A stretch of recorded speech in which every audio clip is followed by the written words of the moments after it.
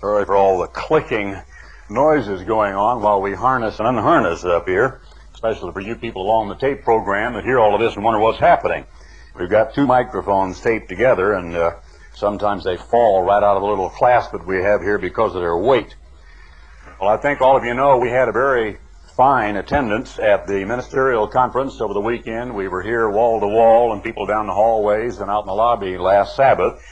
I didn't get an accurate count. Maybe someone remembers. You know, Benny, we had about 55 or so, I think, here for the ministerial conference. Very short-lived of necessity, because with only one salaried ministry in the Church of God International, outside of those few of us here, out in the field, so-called, all of those men are self-employed, plumbers, salesmen, contractors, people who are over their own businesses or whatever, and they all had to be back to work by Monday morning. So we had just that Sabbath and Sunday.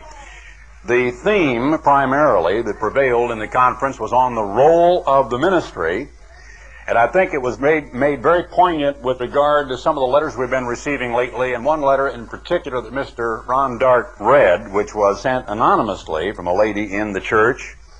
I speak of the church in a very broad sense, the worldwide church in this sense, down in Houston, I believe. Maybe I shouldn't reveal that, but no one could ever tell who she was. Some of the abuses that she enumerated in her letter, with which the people were much beleaguered and put upon, were almost unbelievable. If I hadn't received similar letters from other parts of the country and telephone calls literally over years, it would be very hard to believe that the lady was not being a complainer and was not perhaps stretching things and was making a big mountain out of a molehill, to assume that a minister could so tightly rule and control in people's lives that he would say and do the things he was doing. Well, essentially, in the backwash of that and other types of information, we in the Church of God International were reinvestigating again pretty much all of the scriptures by the Apostle Paul to the young evangelist Timothy and to Titus, and what Peter said in 1 Peter 5 and elsewhere about the role of the ministry. Just what is the ministry to do? Who are the ministers? How do they get to be ministers? I have marveled all of my life, from the time that I was a very young boy, over the almost incredible lust that grips the hearts of many individuals who desire to be in the ministry. To a large extent, I think some of the penalty phases that we have undergone is spin-off from the gradual building of an hierarchical pyramid form of government and a vertical chain of command called rank in the worldwide ministry, to the point there were the chiefs and the peons in the church. In college, it became gradually, and I don't think this was intended in the early years, 1947 catalog certainly did not indicate it was so intended, that there were those who were sent out, and then there were the failures. When commencement time came along, 2 or 3 or 4 days before the commencement address of a Big Sandy or over in Bricket Wood or out in Pasadena, all of the young men sat there, and of course through the years we had gone through what is called a manpower meeting, until finally, in disgust, I canceled the manpower meetings in Pasadena. When they got rid of me, they inaugurated them or reinstituted them once again, because to me they became nothing more than a gossip session.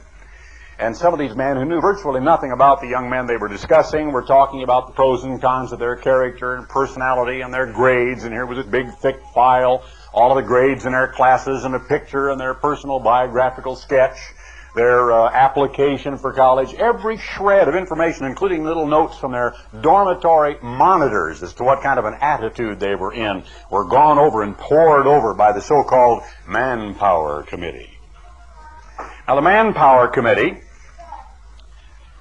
naturally, if you understand human nature, led to a lot of evils. Very quickly, some of the young students found out who was on the Manpower Committee. So it was essential to butter up to those who were on the Manpower Committee, to get noticed by them. I likened what would happen just before commencement to the girl who goes to the dance all in her stiff crinoline formal with her little card. If you ever gone to a dance back in the 30s and 40s, and most of you haven't, but some of us that have gray hair did, maybe they still do it, I don't know, but they would make out dance cards And you would go ahead of time to the girls, and you would ask for a dance. They would number the dances 1 through 15 or 20 or whatever there were, and I guess they would call numbered dances. Maybe they would have others in between when it was your choice, but the girls would have their dance cards filled out, and they would carry them on their wrist in a little cloth kind of a string with a little card made out. Oftentimes there was a little Miss Plain, that sat by the wall, and the fellows would kind of walk along the room like they had nothing in the world to do but kind of talk to each other, look at the wallpaper or whatever. But in reality, they're kind of casing all the girls that are sitting there, wondering, I wonder if I should ask that one to dance. And that's the way, to me, it began to look at near commencement time. The ministry playing the role of those who were waltzing around for all the world looking unconcerned, and all the students trying their desperate best to be noticed and hope that they got picked out. When the fateful announcement came, those who were picked to go into the field had it made. Their girlfriends were ecstatic, because immediately when so-and-so was going to New Orleans and somebody was going to Poughkeepsie and somebody else was going out to Santa Fe or to New York or to Seattle, that meant salary, lease car, a trip, a honeymoon on the way through the redwood forest. It meant success. It meant we've got it made. Instantly, we have hands laid on. We are in the ministry. And boy, was that important. That was powerful stuff. For years and years and years, we preached some of the scriptures I'm going to relate to you now. Very quickly, I want to turn to just a couple, 3 of them. I won't read them all. 1 Corinthians 12, you're familiar with that, how God has set some of the church. Now, if you emphasize that word, verse 18, now hath God set the members. Verse 27, now you are the body of Christ, and members in particular, and God has set some in the church. First, apostles, secondarily, prophets, but we were taught, and we taught others, there aren't any prophets in the New Testament church. Wait a minute. Who wrote this? Paul did. When did he write it? Oh, I guess 59, 60, 61 A.D. When did Christ go to heaven, to the right hand of the Father? Approximately June 18th or so, 31 A.D. 31, 41, 51, 61. 30 years previous to this time, Christ had gone to heaven. I read of Agabus. I turn to 1 Corinthians 14, and it tells me, let the prophets that speak prophesy, meaning inspired foretelling or preaching. Inspired preaching as well as just saying Germany is going to do this or Syria is going to do that. 2 or 3, no more than 3, in the course of a religious service, and that by course, or in other words, one after the other. Now today we have 2. Once in a great while I've seen as many as 3. And we're doing it in order. First Lewis, now it's my turn. That by course. And it goes on to say, for the spirits, meaning spiritual gifts or revelations, of the prophets are subject unto the prophets. And it says, if anything be revealed to one, meaning one of the prophets who is to speak, let the first hold his peace, meaning he can control his gift. He doesn't just let it out in gibberish. He doesn't leap to his feet and say, I've got a message from God, everybody shut up, and so on. But it does tell you what? It tells you there were those who were called in the New Testament parlance, in the language, prophets. But anyway, we said that's not a rank. So even though it was mentioned secondly, there weren't any prophets in the church today. I'm not so sure of that. Thirdly, teachers. Now, of course, he lumps here all of those who would be in a teaching position, and that is a function, not a rank. Teaching people. You can be tempted to say, from the Bible, error. Not true. They didn't have Bibles then.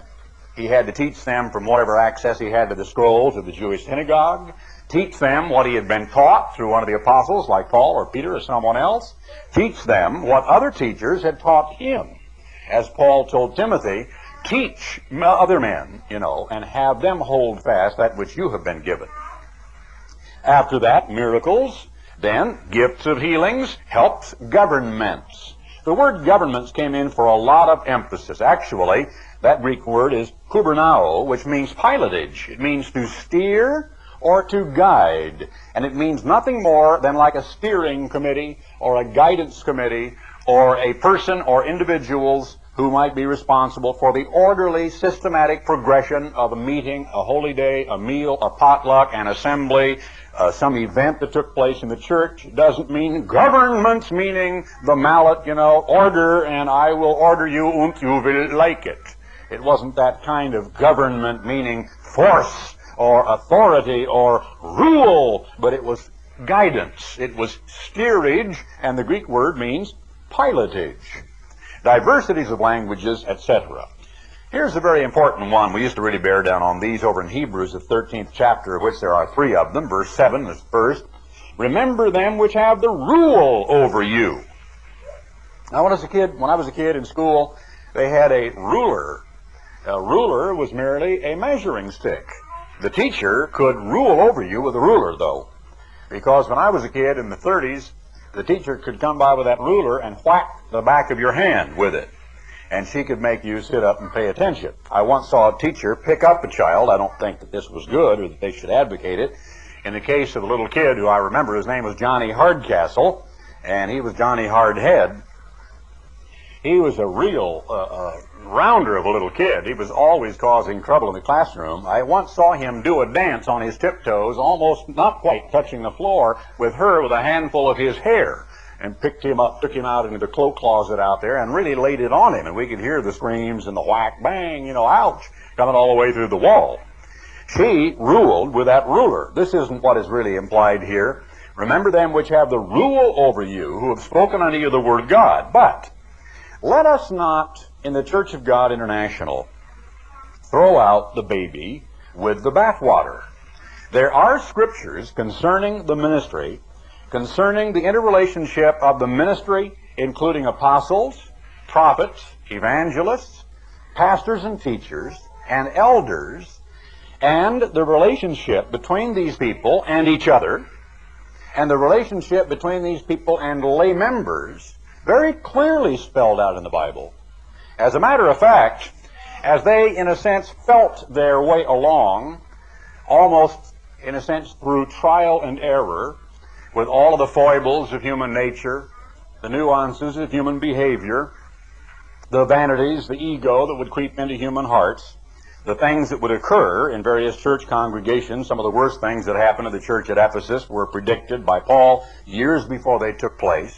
The things that happened in the Corinthian church, some of the things of which the Thyatiran church were guilty, where teachers like Jezebel could actually take a converted New Testament group of Christian people and actually seduce them into going back to temple prostitution and call it a religious ritual and have the people go along with it in the days of the early first century Church of God.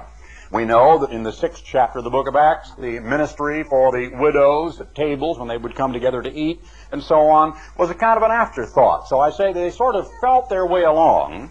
The Apostle Paul appealing time and again to the oral authority of the apostles, putting it down in writing. Until today, we have a fairly complete record of the way all of those things settled into shape and into workable form in the early New Testament church. Chapter 13, verse 17, in the book of Hebrews, obey them that have the rule over you, and submit yourselves, for they watch for your souls. What are you going to do with that? Now, that does not say obey them even when they do wrong, because there are other scriptures which might ameliorate or modify this scripture. You can't get around this scripture. You can't say it isn't in the Bible. It is not erroneous to preach it. It is not erroneous to read it. It is not erroneous to urge people in the same way today as did Paul then to, quote, obey them that have the rule over you and submit yourselves, for they watch for your souls, and the Greek word is suke, your lives. They watch for your lives, as they that must give account, that they may do it with joy and not with grief, for that is unprofitable for you. What are some of the parameters? The Apostle Paul said, follow me as I follow Christ, didn't he? Jesus Christ said, the Gentiles wield great power and authority over each other. It shall not be so among you. Let him that will be your leader and so on be the servant of all. And Christ said that he was a servant and called his people friends. So there are modifying scriptures that say this is not iron-fisted rule, and it is not rule above and beyond the laws of God, nor is it rule even within the laws of God, which abuses the power of the ministry. But there is certain rule, certain authority, certain powers, discretionary powers, with certain limits placed upon it, that are obviously revealed in the Bible as being given to the ministry. That we cannot deny. In verse 24, the 13th chapter of the book of Hebrews, salute all them that have the rule over you, and all the saints. Let me show you how it all happened back then, if I can. I remember when it was against the law for lay members in the Church of God to meet together without a minister. Anyone who did so was immediately suspect as having, in effect, an unauthorized and a clandestine meeting. Why? Because you had a leader, the head of the college, the head of the work in that time, who had had some very painful experiences. I was there. I knew of many of those experiences.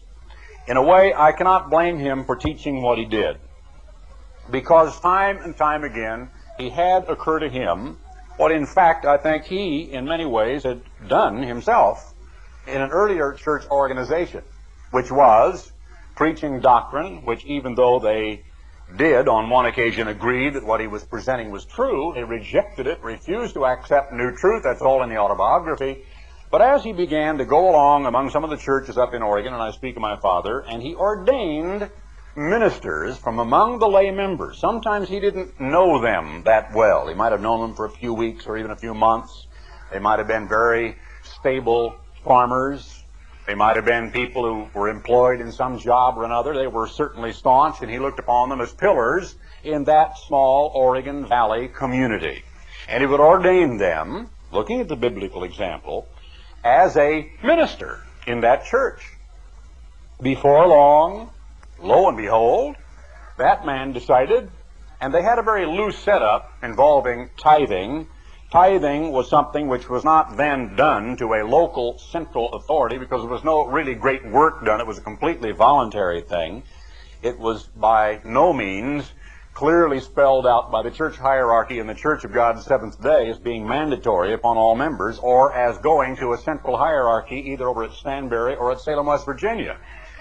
And the tithes were pretty much collected locally. The local church then would perhaps have a secretary. The secretary could be female. She would stand up and she would read. In the business part of the meeting, which would take place before the sermon, taking the place of our sermonette today, what was in the kitty and how it was dispersed. And the church, the local church group, the board, would dispense a little bit of that to the minister perhaps, would then send a portion of their tithes back to the central hierarchy at Stanberry or Salem, West Virginia, wherever, and therefore it was impossible for that church to do any great work. The church was just not going to do a great work where it was going to come to the attention of the world. It never did. It hasn't to this day. It never shall, because it is stifled by that system. Unfortunately, it has also had the same history as the worldwide church of division, attempts at coalitions and unions, redivision, about as many leaders or heads as there are individuals to claim leadership or headship. So promptly, as quickly as my father would ordain someone, he would seem to want to gain control, to get more tithes, and to get a following for himself. So my father came down and began teaching and pounding into the heads of these young students. I've got to begin from scratch. We've got to have an educated ministry of young men who are trained not only in the Bible, but in English, language, history, the arts, sciences, etc., who have a well-rounded education, but from whom we could determine through their fruits that a certain select number are being called of God to the ministry. I subscribe to that philosophy. That was an excellent philosophy. It just didn't work out that way. It began to become assumed that every young man who came to Ambassador College was there because God had called him out of the young people of the church to become trained for, quote, the work. It didn't mean you were a total failure if you went on into one of the offices, like mail reading or letter answering or the press or somewhere else, but you were not quite as lustrous Your star was not quite so bright. You didn't succeed at the same level as you did if you went into the ministry. You weren't quite a failure, but, almost. If you didn't qualify for any of those jobs, you were a failure. So eventually, simply because the needs of the church and very small graduating classes like 4 students, 6 students, 8, there were 4 in my graduating class in 1956, every one of them would be absorbed directly into the work, usually into the ministry or as a minister's wife, sometimes right directly into the college, plowing under our own graduates into the classroom to become teachers. So little by little, the situation changed. My father used to say to these young men, I told them to take that $3 a week salary and chuck it into the Pacific Ocean, because he said, I learned that if I'm going to accept some other man's salary, I'm going to have to preach what that man tells me to preach. Excellent philosophy. Marvelous example with which I concur 100%. Little did it occur to my father, I think, as he said that, to all of these young men coming along, that the time would eventually come when hundreds of them would say aloud to their dearest and closest friends, as one said, and I can quote him, oh, when all these things happen that are wrong and so on, I just pull a shade down over my eyes and don't look at it, because I would lose my livelihood. I would have my salary cut off. One of them who said to his own beloved in-laws, family member, I would love to have you come and visit me on the campus where I live. I would let you, but my paycheck won't let you, so you can't come. So little by little, what began as quite idealistic, and I think based upon correct principles, became a kind of a monstrous abuse. The reasons for telling brethren they shouldn't assemble without a minister were quite obvious to us in the 1950s, because we had many men around the country, I could cite some names but I won't, who were trying to raise up churches on their own all over the place. I had seen that from the time I was a boy. It was still happening. It came to the point where over here in the early 50s, 53, 4, 5, Big Sandy, if you saw a group of people out in the campground, 6 or 8 or 10 or a dozen of them, sitting around talking, the chances were you could go over there, kind of sidle up to the group and listen to see what was going on. There would be some guy there with a Bible. He might be semi-literate, not know what he was talking about, and he'd be espousing some doctrine or another. Some of the weirdest doctrines you ever heard got espoused in the campgrounds at Big Sandy.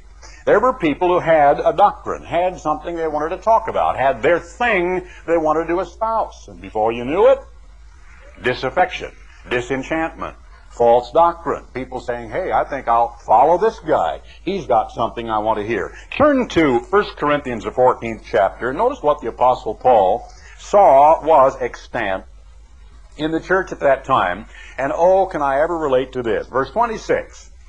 How is it then, brethren? 1 Corinthians 14:26. When you come together, when you assemble as a church, brethren of the church, converted members, every one of you has a psalm. I get sent tapes. I get sent songs. People write songs, and they send them to me. But I'm not a music critic, and I'm not in the music publishing business. And I do not have the power to help these people make money with their music. I wish I did, but I just don't. I've written several of my own songs. Some of them I thought were quite good, but I'm probably self-deceived. But I've never had them published. They put them in some of those albums that the church put out, but they're very limited and just within the cloistered group of the church and never came to the attention of anybody that is outside in the music world. I once had the great experience of being able to sing one of my own songs, and to show you how effective it was, people forgot it immediately. On Hee Haw, on the air, was seen by millions of people. A song I wrote and sang it. It never went anywhere. Thud, absolute failure. So when people send me music, I think, I know how you feel, but I've been there. I have a drawer. I could go get it if you want me to. I'm tempted to do it, but I won't leave the podium here. But I've got a drawer. I've got tapes in there and letters of music and I get poetry. People send me poetry. I get it all the time. and things that people, I can dig this, I can identify. How is it, brethren, when you come together, everybody in the congregation has a psalm? Now, when you create something like that, isn't it right and normal? Is Paul saying, let me ask you something now, I don't mean to wrongly make fun of this. Some of the songs people send me are probably quite good. Quite good. They may be publishable, and they may just be better than some of the stuff you hear on the radio today. I don't know. I'm just saying that I am not a music critic, and I can't help them because I'm not in the music publishing business. I'm not saying, and I don't think Paul is saying, that the psalms they had were bad or evil or wrong. I'm just saying he's dealing with the phenomenon that they came together and they had these ideas. Has a doctrine. A doctrine. I got an idea. I've got a doctrine. Somebody had a new or a different doctrine. Has a tongue. A language. I got a letter the other day where somebody said they had been given the Spirit language and that they had actually sat there in their seat during the services and it had just sort of come to them and they were able to pray. And they thought that they actually got closer to God that way, and they insisted that this particular gift was really right because it was in accordance with 1 Corinthians 14, but they didn't say that they'd ever had it interpreted or go on into great detail, so I don't really know what the person was talking about. Has a tongue, has a revelation, maybe about prophecy, maybe about understanding of the Scripture, has an interpretation. Let all things be done unto edifying the group, the whole group, and so on. Now, Paul is not saying, don't let anything be done. He's not saying, don't ever receive a psalm. He's not saying, don't ever listen to one. Don't ever listen to somebody's doctrinal idea. He's saying, let all things be done unto edifying. As he progresses through this and says, let the people speak one by one, let the other prophets judge, etc. The spirits of the prophets, verse 32, are subject to the prophets, for God is not the author of confusion. And he's talking about the local church assembly, but of peace, as in all the churches of the saints. Talks about women not allowed to speak in the church. Sorry about that, ladies, I didn't write it. If any man think himself to be a prophet, verse 37, or spiritual, let him acknowledge then, if he's spiritual in the local congregation, that the things that I write unto you are the commandments of the Lord. I like this next verse. Ponder it for a minute, if you will. But if any man be ignorant, let him be ignorant. Now, that's interesting language. And isn't it a different approach? It does not say, if any man does not agree with me, Paul, and he is ignorant if he doesn't, that's what Paul is saying, put him out of the church. It doesn't say that. Let's emphasize the words, let him be. Let him be, for pity's sake. He's ignorant, so let him be. I like that. It is so comfortable to me that Paul did not say, put him out. Oh man, if you had to do that, if you had to go around, I received a call late last night, I guess it was, maybe the night before, anyway, from one of our ministers who is going to have to meet a gentleman at the door today in church services and invite him not to have to come back to church. The second time something like that has had to happen in any local congregation of which I'm aware in 6 solid years in the Church of God International. That must be some kind of a record, because that happens just about every week in some large WCG congregations. Minister, I guess, practically every few weeks gets up and here's his list of the latest people who are blackballed and you're not to associate with so-and-so and so-and-so. They read their names and they stamp them with what is called mark. It's a hair-lip dog, mark. Anyway, and they're not to come back. They're never to come back to church again, and it's just an embarrassing, obnoxious ceremony they go through. Thanks be to God. It has happened so rarely in the Church of God International. But when someone has actually had his own wife become a prostitute to feed their children, when someone has committed incest for years and years and years with his own daughter, when someone is a fugitive from justice and is actually under a sentence by the courts to go to jail for non-child support and non-wife support involved in a divorce, will not even give his address, things of this nature, I don't know. I'm just backed up against the wall. Hey, I surrender. You got me. I don't know what to do with you. But I mean, allowing you to come into church and just freely associate around among all the others and so on, and even talk it up like you're a leader, or maybe talk against the leadership. Well, now, wait a minute. If I went down here to Holly Buick and took myself a whole big pocket full of Ford literature. Walked in, "Hi folks, how you doing there today?" "Boy, it's a beautiful Buick over there, isn't it? Here, would you like to take my little brochure about Ford?" How long do you think old Jack Lynch down there, the leading salesman, would let me stay on that showroom floor? There's some people that don't understand it.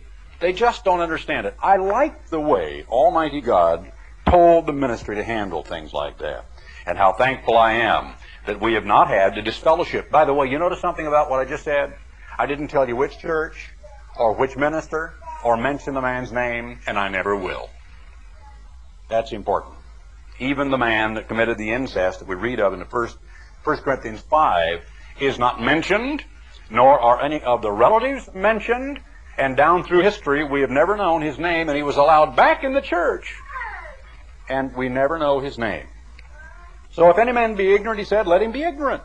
So covet, meaning earnestly desire to prophesy, and forbid not to speak with languages. Let all things be done decently and in order. I want to turn to some of those traditional scriptures that we have read over the years that the Apostle Paul sent to the young evangelist Timothy. 1 Timothy, the first chapter. These are basically instructions to the ministry. But now you lay members can look over the shoulders of the ministry. You can read what the Apostle Paul, under the inspiration of God's Spirit, told your ministers to do, the kind of men they are supposed to be. We went through this with a fine-tooth comb during the conference. In verse 3 of 1 Timothy, the first chapter, as I besought thee to abide still at Ephesus when I went into Macedonia, that you might charge some that they teach no other doctrine, neither give heed to fables and endless genealogies which minister questions, rather than godly stewardship is the word, edifying, but in the sense of a steward building up the church, which is in faith, so do.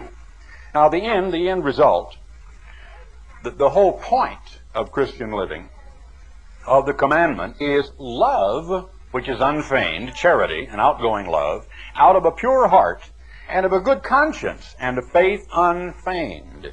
So the whole underlying point is character, but the quality of character which is love, forgiveness, and mercy, and of unfeigned faith, not pretended, from which some, having swerved, have turned aside. You know, the word turned aside is in the Greek an expression which means literally sinned, because it means have missed the mark in Greek. The expression in Greek is some have missed the mark and turned unto vain jangling. Literally means sin, because they missed the mark. The word to sin in the Hebrew means to miss the mark. Some have swerved, turned aside unto vain jangling. I like that expression too. Vain jangling. Just like a lot of bells and shattered glass and ends of corrugated tin and metal kind of, banging around in the back of a metal dump truck or something. Vain jangling. Desiring to be teachers of the law, understanding neither what they say nor whereof they affirm. And he goes on to say the law is good if a man use it lawfully, and goes on to talk about all the unrighteous things that people do. And he says in verse 12, I thank Jesus Christ our Lord, who has enabled me, for that he counted me faithful, putting me into the ministry. That's what happened to me. I don't know if I'm the only minister in the history of the church. I think I am, who actually went not just to one person, but to several, and my father, practically begging, arguing, at first refusing, and saying, no, I cannot be ordained. I don't want to be in the ministry. Writing to my wife that if anybody tried to rope me into anything like that, I'd probably deck them with a right cross. I ran in the other direction. Circumstances acted in my life, and I've had, maybe you can call it a Jonah complex, but I still insist that at the time that the angel comes to me and says, Ted, you're barking up the wrong tree, you're doing the wrong thing, I will lovingly take off his shoe and kiss his foot and say thank you with a sigh of relief and go about doing something else. But then I can identify with what Paul says. And he goes on to say, verse 12, who was before, there's a phone ringing out there, I don't know if we ought to pick it up or not, who was before a blasphemer and a persecutor and injurious, but I obtained mercy because I did it ignorantly in unbelief. And of course he was persecuting the church.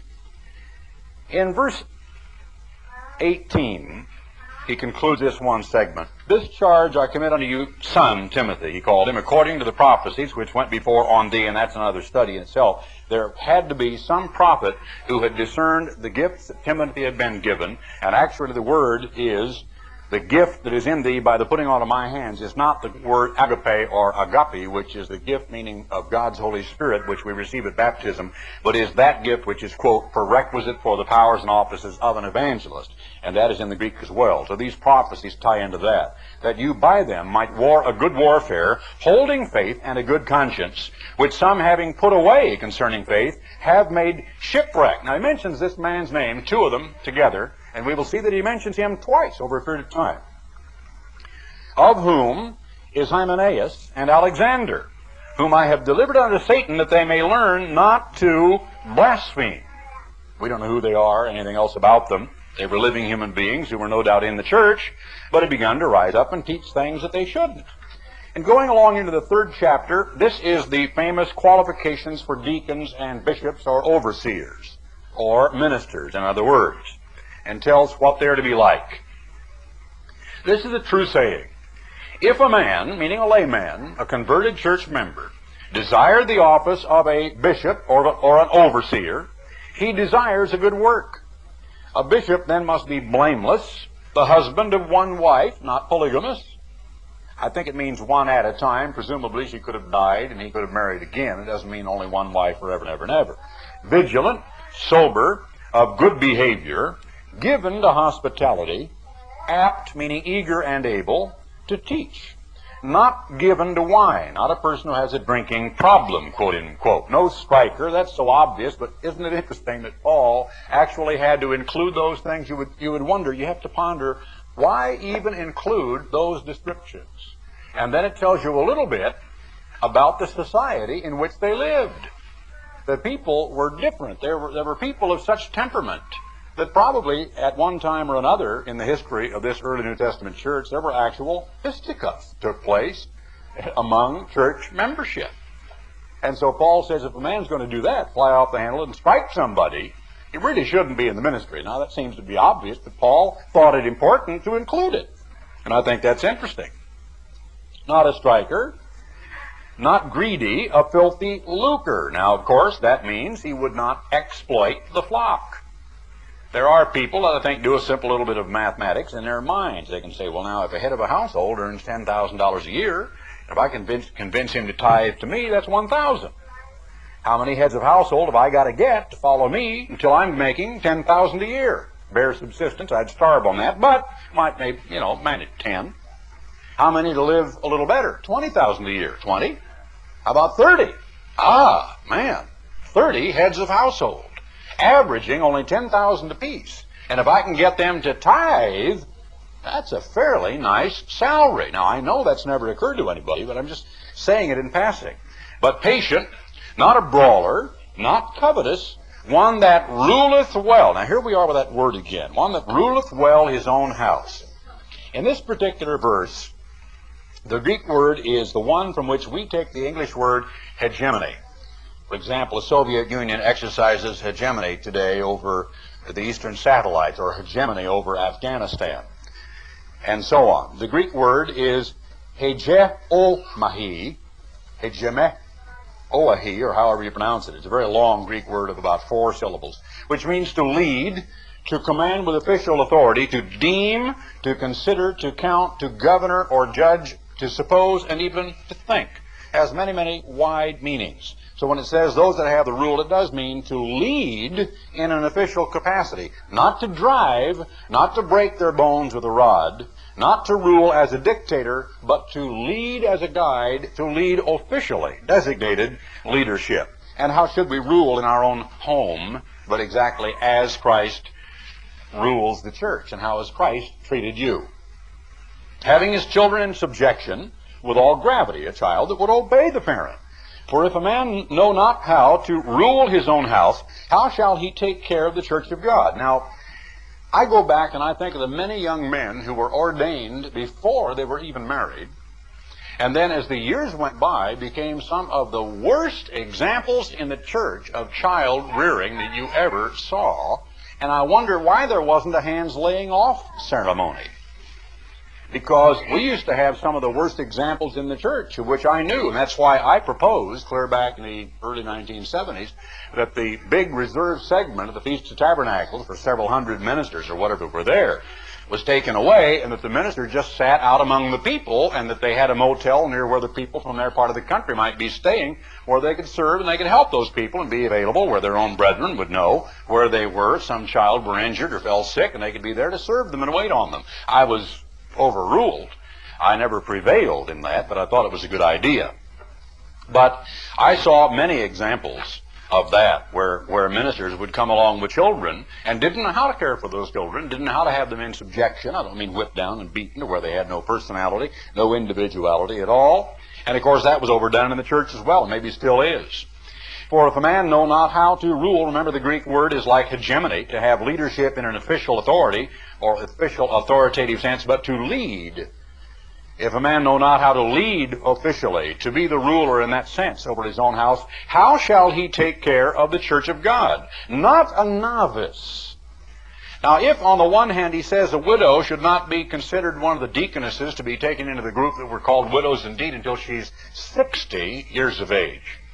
If in the temple the Levite could not sing in the choir until he was 40 years of age, if God called Moses at age 40, David, anointed king at age 40, if Christ began his ministry not at age 18 or 23 or 29, but age 30, is there some significance to God's plan in the Bible that gives us the idea of what age a person should reach before he is given the responsibility of a minister of a flock of people?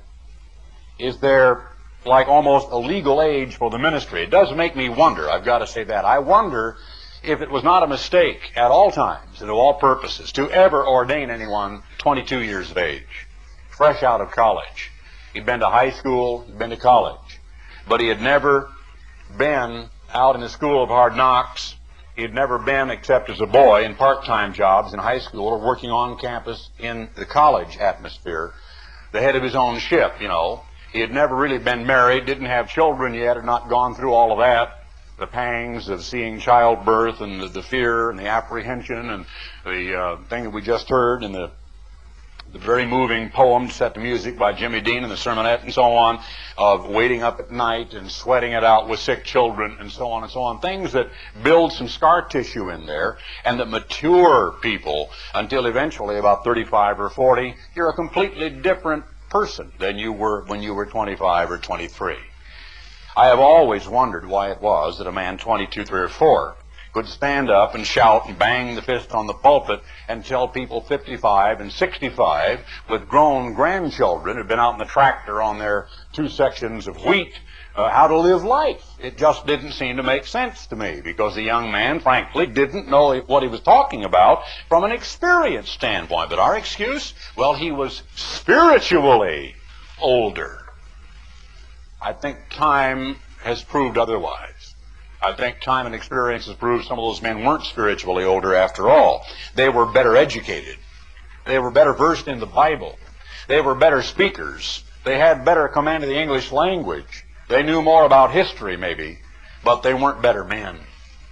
They weren't necessarily better leaders, and they didn't make good ministers. So he's not to be a novice. Moreover, verse 7, he must have a good report of them which are without. Now ponder that for a minute. If he's never been without, take a church family whose son would come to college, who had come through Imperial. You tell me he's been without. What does it mean, without? Well, it means without the church, actually. It means his neighbors in the local community. If he has never even held a job in the outside community, but worked within the church all of his life, how can he have a good reputation from them that are without? He has zero reputation from them that are without, because he's never been without and is not known outside of the tightly cloistered church environment, lest he fall into the reproach and the snare of the devil. Goes on about deacons and so on, saying, I know how to prevent some of these people speaking perverse things, departing from the faith. I know how to prevent false teachers arising and leading people off after themselves. I'll stop that. I won't let that happen in the church. You can't find it. It isn't in the Bible. There is no such thing here as preventive legislation.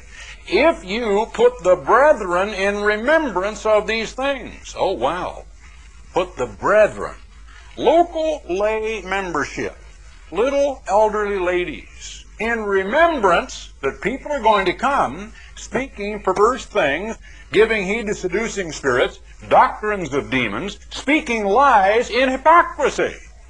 Where is Paul putting the responsibility? He is putting it on the shoulders of the local lay membership. He is telling Timothy, Timothy, you don't have the responsibility alone and all by yourself. You're unable, as a wise shepherd, to completely and totally protect the flock from every threat in every place at all times. It can't be done. Because sooner or later, the flock is going to just be out there, and it will be vulnerable. The shepherd has got to sleep. He's got to take a lunch break. He's going to be after a little lost sheep somewhere. Now who watches the flock while he's after the lost sheep? But you know what I'm talking about.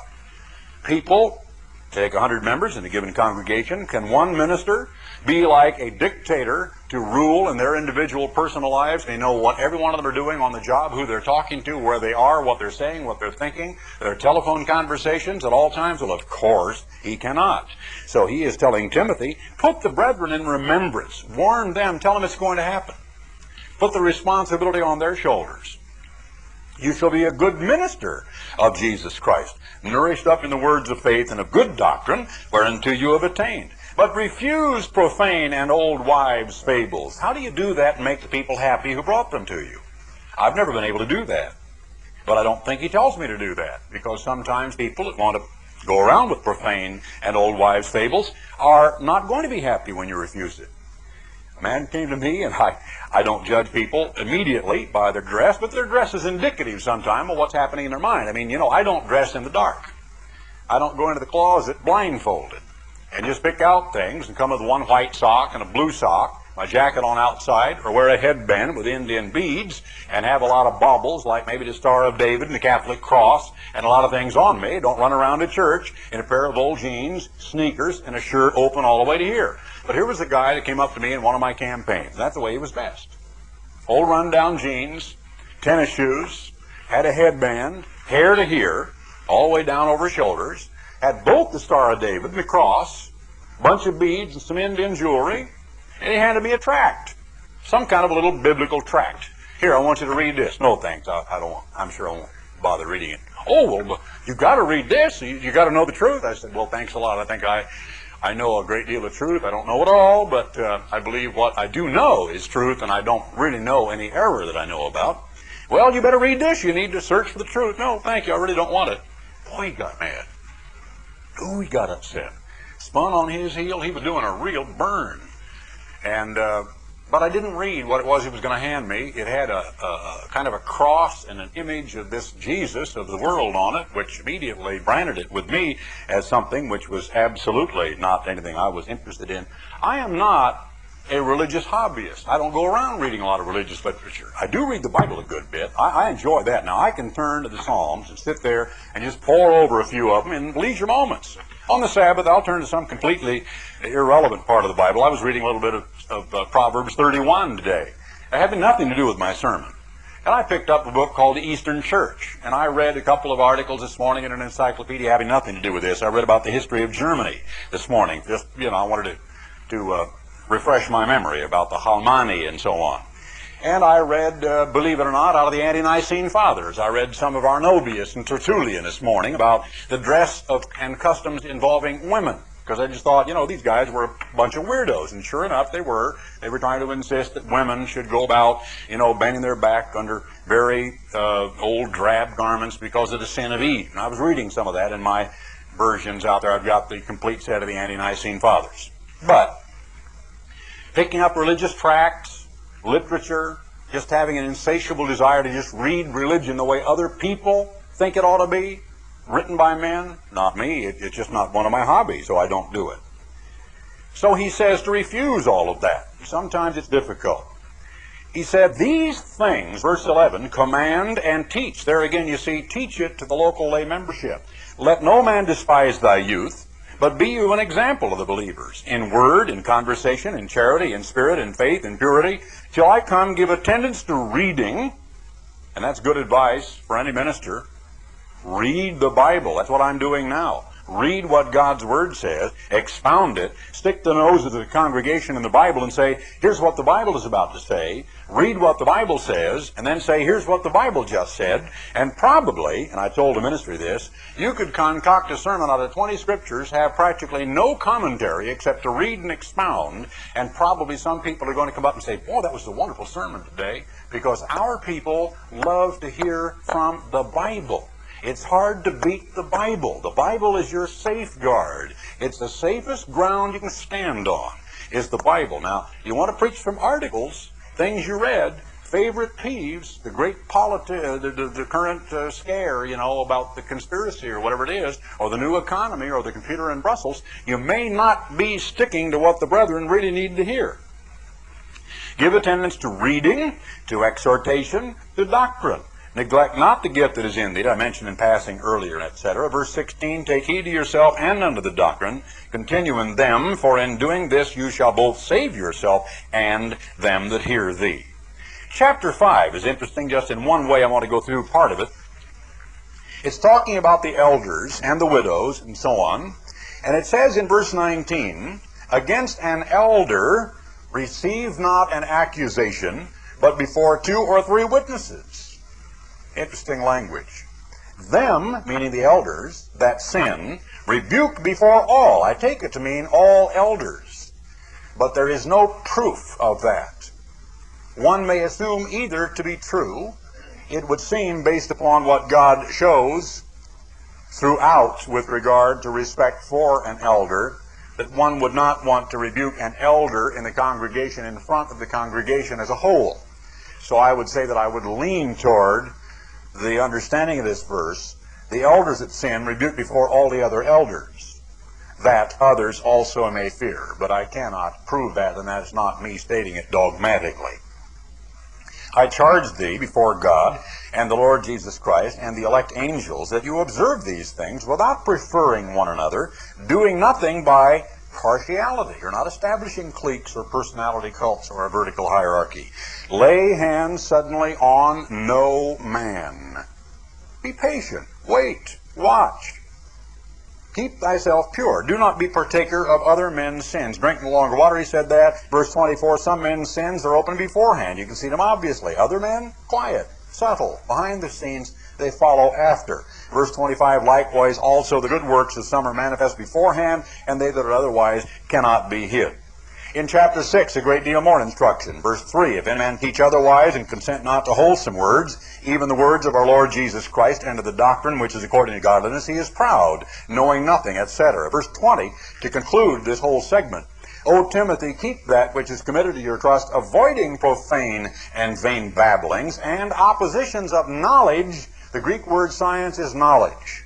So-called, falsely so-called. It's not knowledge, but theory and hypotheses and false doctrines and vain janglings and babblings and so on, falsely so-called, but which parades as knowledge. The church was only guarded and protected by the thin blue line, you might say, as society is protected by the thin blue line, as it's been called, of the police force. The police, of course, in society have a far different role than the ministry of the church. Notice in chapter 2, 2 Timothy, in verse 15, study to show yourself approved unto God, a workman that needeth not to be ashamed, rightly discerning or dividing the word of truth, but shun profane and vain babblings. Why did Paul encourage Timothy time and time again along this line of thinking? For they will increase unto more ungodliness, and their word will eat, as does a canker. I've heard it likened unto rotten fruit. One apple will spoil the whole bunch, etc. He uses like a canker, and that is the external type, like a boil. It's not cancer as we know it today. Of whom is, and he names him again, quite a number of months, perhaps a year or two apart, Hymenaeus, And another man now is in concert with him, Philetus, of whom we have not heard previously. But in 1 Timothy 1:20, Hymenaeus, together with Alexander, was one of the ringleaders of false doctrine that he warned Timothy about previously. Who, and now we learn a little more about those men, concerning the truth have erred, saying that the resurrection is past already, and overthrow the faith of some. There were some willing to accept that particular false doctrine.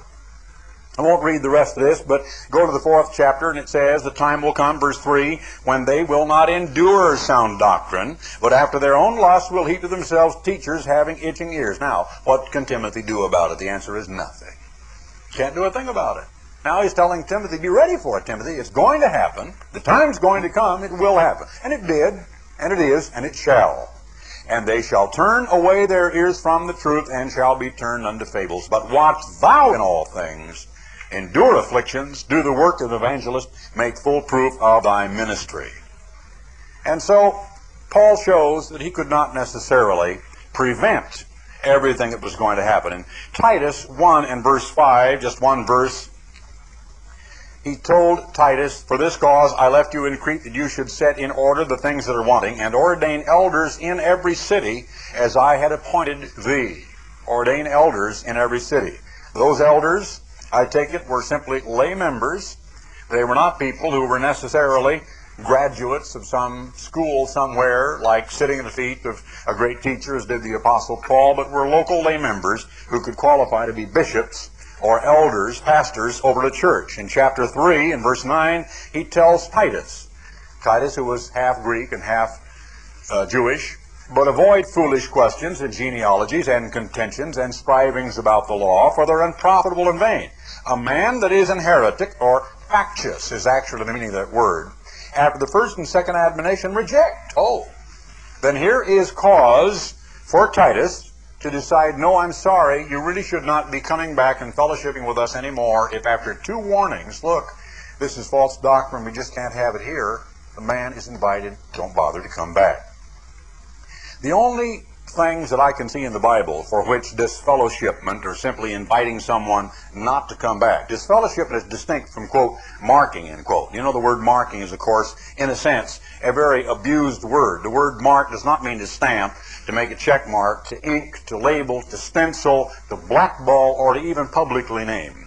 It merely means you quietly take note of, mentally, someone who is preaching a false doctrine, and then don't fellowship with them in your own environment, have them into your home, take them out to dinner, etc. But that's on your shoulders, your responsibility in Romans 16:17 as a lay member. Brethren, lay membership, take note of those who preach false doctrine, etc., and avoid them, is what the Bible says. Disfellowshipment, that's something the ministry does. Marking, taking note of, that's something the lay membership does. What a difference between that and the practice of the WCG today, which simply does not understand the Bible in that regard.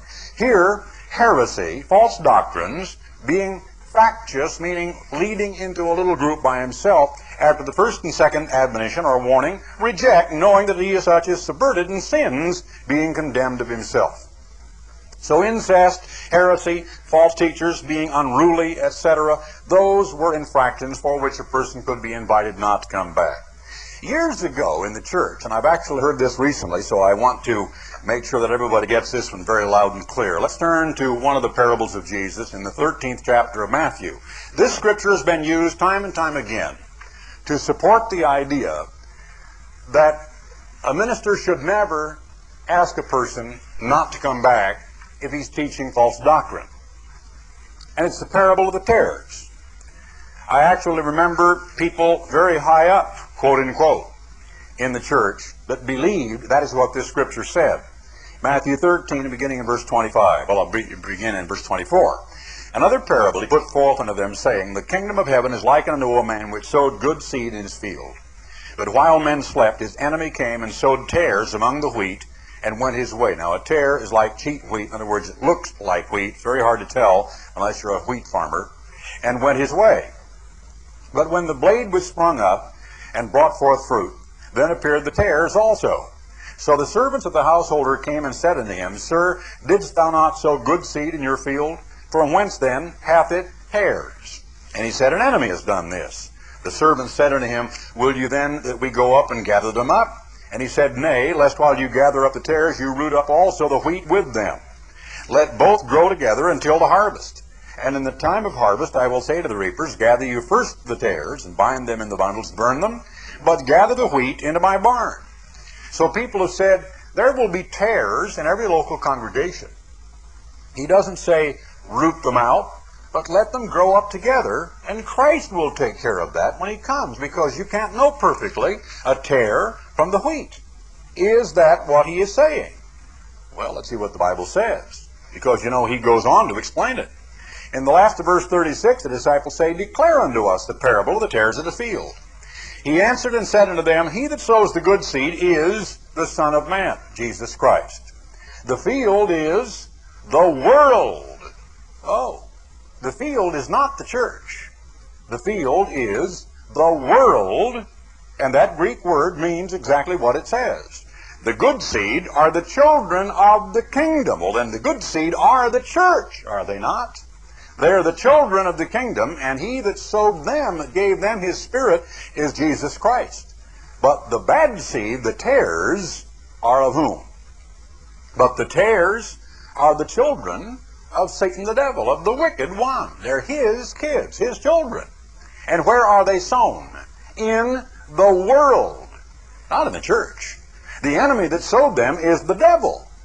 Oh, are we to tolerate, as the ministry or the lay membership together, tares in the church? That's not what this parable is saying at all. The enemy that sowed them is the devil. The harvest is the end of the world. It says in the margin, the consummation of the age, which is preferred. And the reapers are the angels. Look at the 14th chapter of Revelation. Revelation 7, the 144,000, and the other scriptures that talk about the two harvests of the earth, where the reapers are the angels, and of course Matthew 24, the angels should gather out from the four winds of heaven all of the saints and bring them together to meet Christ in the air. As therefore the tares are gathered and burned in the fire, so shall it be in the end of this age, or the end of this world. The Son of Man shall send forth his angels, and they shall gather out of his kingdom, because it will now be his kingdom when he comes, all things that offend and them which do iniquity, and shall cast them into a furnace of fire, the lake of fire, and there shall be wailing and gnashing of teeth. No, no, no. This is not talking about the church. It is talking about the church as being the wheat in the world, and the tares out all among wherever the wheat is growing, that are sown by Satan the devil, and it is not the responsibility of the church to overcome the tares or to root them out, root and branch and so on, but for the children of the kingdom, who are the members of God's church, to cling together for mutual support, protection, fellowship, loving understanding, and so on. But it is not a parable which can be used to justify allowing evil, when it is very clear that it is evil, false doctrine, heresy, vain janglings, endless genealogies, Jewish fables, old wives' tales, what have you, to abide and to flourish and to become fruitful in the church. Let's turn to the book of Acts. Notice what the Apostle Paul did and what he said. Now, first of all, when he stopped by to talk to the Ephesian elders in the 20th chapter, he didn't go to Ephesus. Verse 16. Paul had determined to sail by Ephesus. He would not spend the time in Asia, which was that province of Asia Minor, for he hasted, if it were possible, to be in Jerusalem for the day of Pentecost. So he went to Miletum, which is a tiny seaport village south of Ephesus. And he began to reason with them, verse 18, reminded them how he served them and was humble with them. In verse 20, kept nothing back. Now he said, verse 22, I go bound in the Spirit to Jerusalem. He knows that he's probably going to die. Verse 24, I count not my life dear to myself. And verse 25, now behold, I know that you all among whom I have gone preaching the kingdom of God shall see my face no more. Verse 28, take heed therefore unto yourselves and to all the flock, over which the Holy Spirit has made you bishops or overseers, to feed the church of God, which he has purchased with his own blood. Isn't it interesting here? This is always spoken of as the Ephesian elders, because the Bible says in verse 17, called the elders of the church. In 1 Peter 5, the Apostle Peter refers to the elders and says, I myself who am also an elder. And we begin to get the picture that the term elder was never a rank, but was a collective term speaking of all of the ministry as a whole, some of whom might be apostles, some of whom might be bishops or overseers who would be over a flock. They might have even rotated. There is very great evidence that there may have very well been up to 3 or 4 or more elders, and that one of them might have had a responsibility over the congregation for a year or two, and that another would take that particular responsibility for a year or two, and so on, but that they were not all in place permanently as the pastor, which is merely a term as a shepherd, a pastoral term, and not necessarily a spiritual one, over the congregation. Take heed, therefore, to yourselves and to all the flock over which the Holy Spirit has made you bishops or overseers, to feed the church of God, which he has purchased with his own blood. For I know this, that after my departing shall grievous wolves enter in among you, not sparing the flock. Also of your own selves shall men arise, speaking perverse things, to draw away disciples after them. Therefore watch and remember that I warned you. Now, brethren, I commend you to God, and so on. Interesting language. Number one, he didn't tell the church about it. He didn't go to the Ephesus church and say, watch your ministers, and if any of them get out of line, you report to me. Did he? Didn't even go to Ephesus. He told the ministry, this is going to happen. Now, what preventive legislation did he put in place to make sure it wouldn't happen? None. None whatsoever. You don't see it. It isn't there. He didn't say, any of you that see that happening, you get to me immediately. I'm in charge. I'll take care of it. He just said, I warned you, and I bawled. I cried with you. I prayed with you. I told you it's going to happen. Where did he place the responsibility? Is this Paul assuming the responsibility for keeping the Ephesian church pure and free from anybody going off doing his thing? No. It was physically impossible for him to do so. Was he setting in place certain rules and regulations and certain protective mechanisms whereby these people could prevent some of their own number from doing it? No.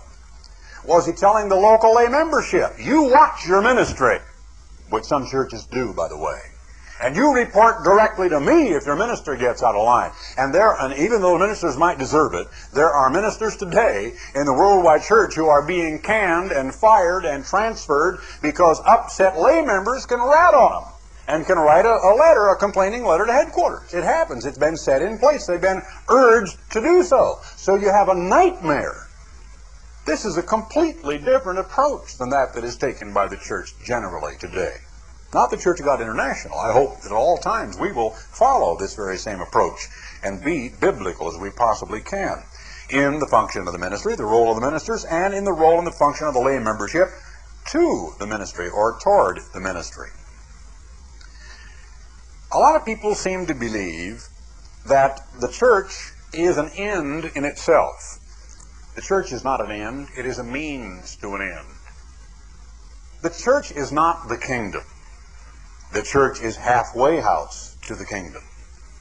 It is a place of assembly of responsible, thinking, local lay members who can be taught, who can be guided by a ministry which to some extent does have the responsibility because they do have to give account, but who cannot make the decisions for you, who cannot live your life for you, who are not going to be able to see or to detect every attitude or sin that you have, who have two things to do: worry about themselves and worry about the flock.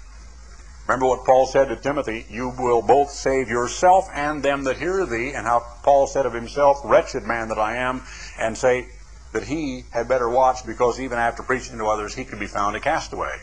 So they, just like you, only get one shot at it. They may be the captain of the team, but they have their own personal responsibilities as well toward God. The church is the halfway house to the kingdom. It is not the kingdom. The church is a body of believers, an assembly of people who are striving to overcome.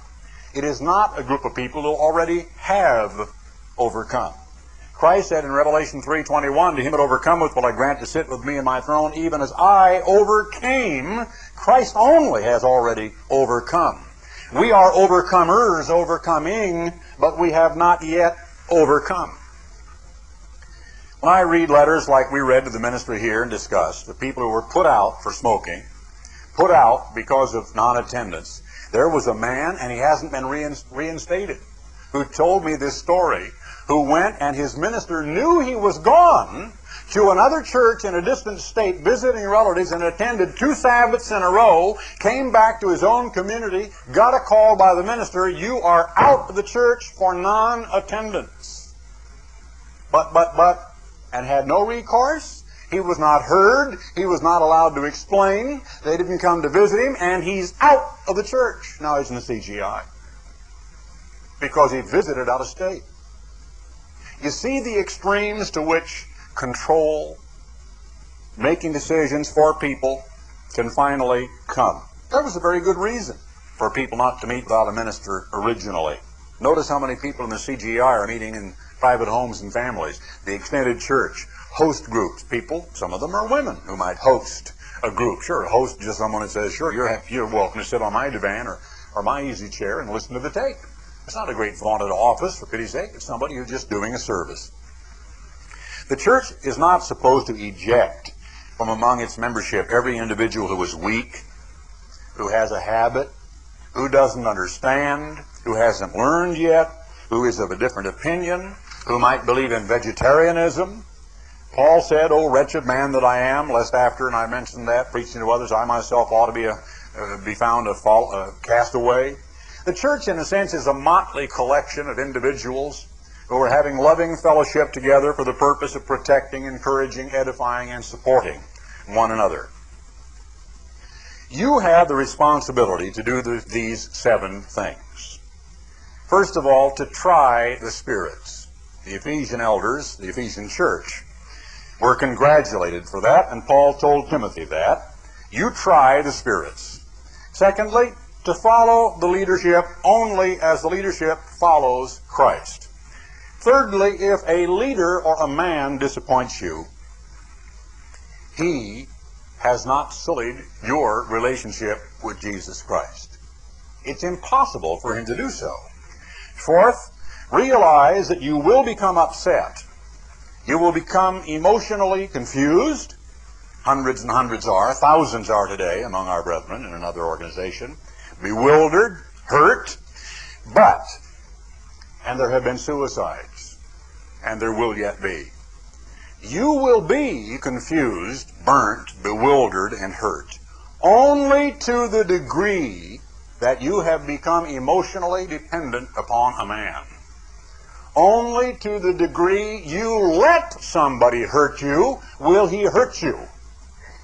If you build the protective shield of Jesus Christ of Nazareth around yourself in your Christian life, and you know it says in the Bible, all men have sinned, you will not give your emotions and give your very life's substance and the very fabric of your daily life into the hands of a man.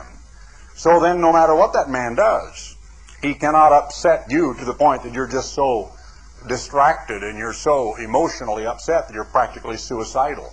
And some people have become suicidal, and some people, I think, have lost their spiritual lives because of their emotional dependence upon a man. Fifth, always believe this: man will always, inevitably, sooner or later, disappoint you. Jesus Christ never will. Man will always disappoint you. Jesus Christ never will. Sixth, believe it or not, God will not always work it out your way. Reminds me, you probably heard this recently, the guy down here in Louisiana somewhere, the rivers were flooding, and they were flooding, and the fire department sent a truck to the neighborhood. We're evacuating this low-lying level, everybody get out. And he thought, no, I'm a Christian man, I've lived a good life, I'm going to depend on the Lord. I'm going to just stay right here, I'll depend on the Lord. This was on TV just last week, I think. And so he stayed there, and the waters rose, and they came up, and he moved up into the upstairs. Finally, he's looking out the upstairs window, and here comes the boat. And the county fire department put some rescue workers in the boat with a bullhorn. Everybody evacuate, all you folks now cling to your housetops and so on. Get out, this is the last call. Waters are rising, the flood hasn't crested yet. No, I'm a Christian man, I've lived a good life, I'm just going to depend on the Lord to take care of me. Stay here and pray about it. So he did, and finally he's standing on his roof and the water rising up over his hips. Helicopter comes overhead and the bullhorn down, let down a rope ladder and so on. Okay, get aboard. This is the last chance. I mean, the flood's rising. Everybody's going to be sleeping. Oh, I'm a Christian man. I've lived a good life, and I'll just let the Lord work it out. So he stayed there, and the floods came, and he drowned. Well, next instant, he's supposed to be standing before St. Peter. He looks at St. Peter and he says, I understand it. He said, what in the world? He said, I've trusted you. I trusted in the Lord, and I knew that you'd take care of me, and you let me die. And St. Peter says, what are you talking about? We sent the fire department, we sent a boat, we even sent a helicopter, and you refused every one of them. Well, you know, God will not always work it out your way. There are thousands of people who are sitting still for lies, hypocrisy, and abuse, and they're saying over and over and over again, but we don't have any responsibility. God will somehow work it out. But God is following a practice of non-interference today. Seventh, and finally, in the final analysis, you must decide. In the final analysis, you must decide. My father said this, and it's absolutely true. The only authority the ministry has over the lay membership is whatever authority the lay membership allows the minister to have. I use the analogy, and I still will, because we are required to do so in bigger buildings. I don't think we're required to do so here in Tyler. No, I see we don't have them here. But if you're familiar with the bar, which is called panic latches on doors, they are a big bar, and they're connected to the actual, the lock. So that if you even lean against them, they just spring open. And they're put just a little bit below the middle of the door, and they're in all theaters and auditoriums and places of public assembly, where if a fire could break out, even though they're locked, you couldn't get in them from the outside. They can be locked, but from the inside, just lean against them, and they both swing wide open. And I use that analogy about the church, and it's still a very good one, that the church is equipped with panic bars. The church is not locked so that you can't get out. We may be able to lock the door so that not just anybody and everybody, especially somebody who wants to cause trouble or whatever, could get in. But the doors literally swing both ways, and they are equipped with panic panels, so that if a person decides and makes their own decision to do this or that, to leave or go somewhere else, they are completely free to do that. You see, in the communist bloc, they are the only country in the world, and I know of in all of history, as a matter of fact, it's been pointed out by our system and by our government, who have built a wall not to keep invaders out, but to keep their own citizens in. That's what that shameful wall through East Berlin is all about. They shoot people trying to flee from communism to freedom. They kill them in bursts of machine gun fire, put ravenous dogs on them. They have electric fences and spotlights and towers. They've recently moved them back a little bit to try to pretty it up in a kind of a cosmetic gesture. But you know the story of years and years and years since the early 1960s at the building of the Berlin Wall and Checkpoint Charlie. And when you go over there to the museum and see those little old carts and the tunnels and the little armored vehicles and hear the stories of people that even made man-made balloons out of discarded raincoats, and the desperate desire of some of the people in East Berlin among the Germans to get to a free nation, it is indicative of the desire of those people for freedom. That is not the way God's church functions. God's church is a place of free men, of free choice, and of personal responsibility. The ministry had a marvelous ministerial conference, a time of rededication, a time of charging batteries, of getting to know and love one another, and refreshing acquaintances and meeting new people, even some of them newly ordained, and everybody with one voice said it was the best conference we've ever had, and I certainly felt so. We had absolutely not one single display, even from the, who knows, from any corner of the room, of any kind, of a bad attitude of any kind. We didn't have any controversy of any kind. It was really a marvelous conference, and everyone went back charged up and encouraged, especially, whoops, there it goes. I knew it would happen before it's over. Sorry. Your ears.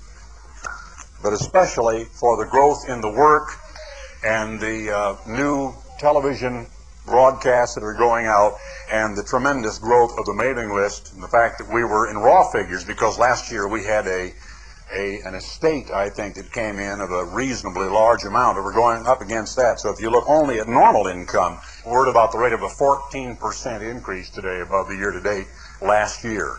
So all they really heard was very, very, very good news. Well, take to heart what I've said, because I've not only gone over what the ministry heard during the conference of the role of the ministry and the responsibility of the ministry toward the church, but the role of the layman toward the ministry, especially those final 7 things that I gave you.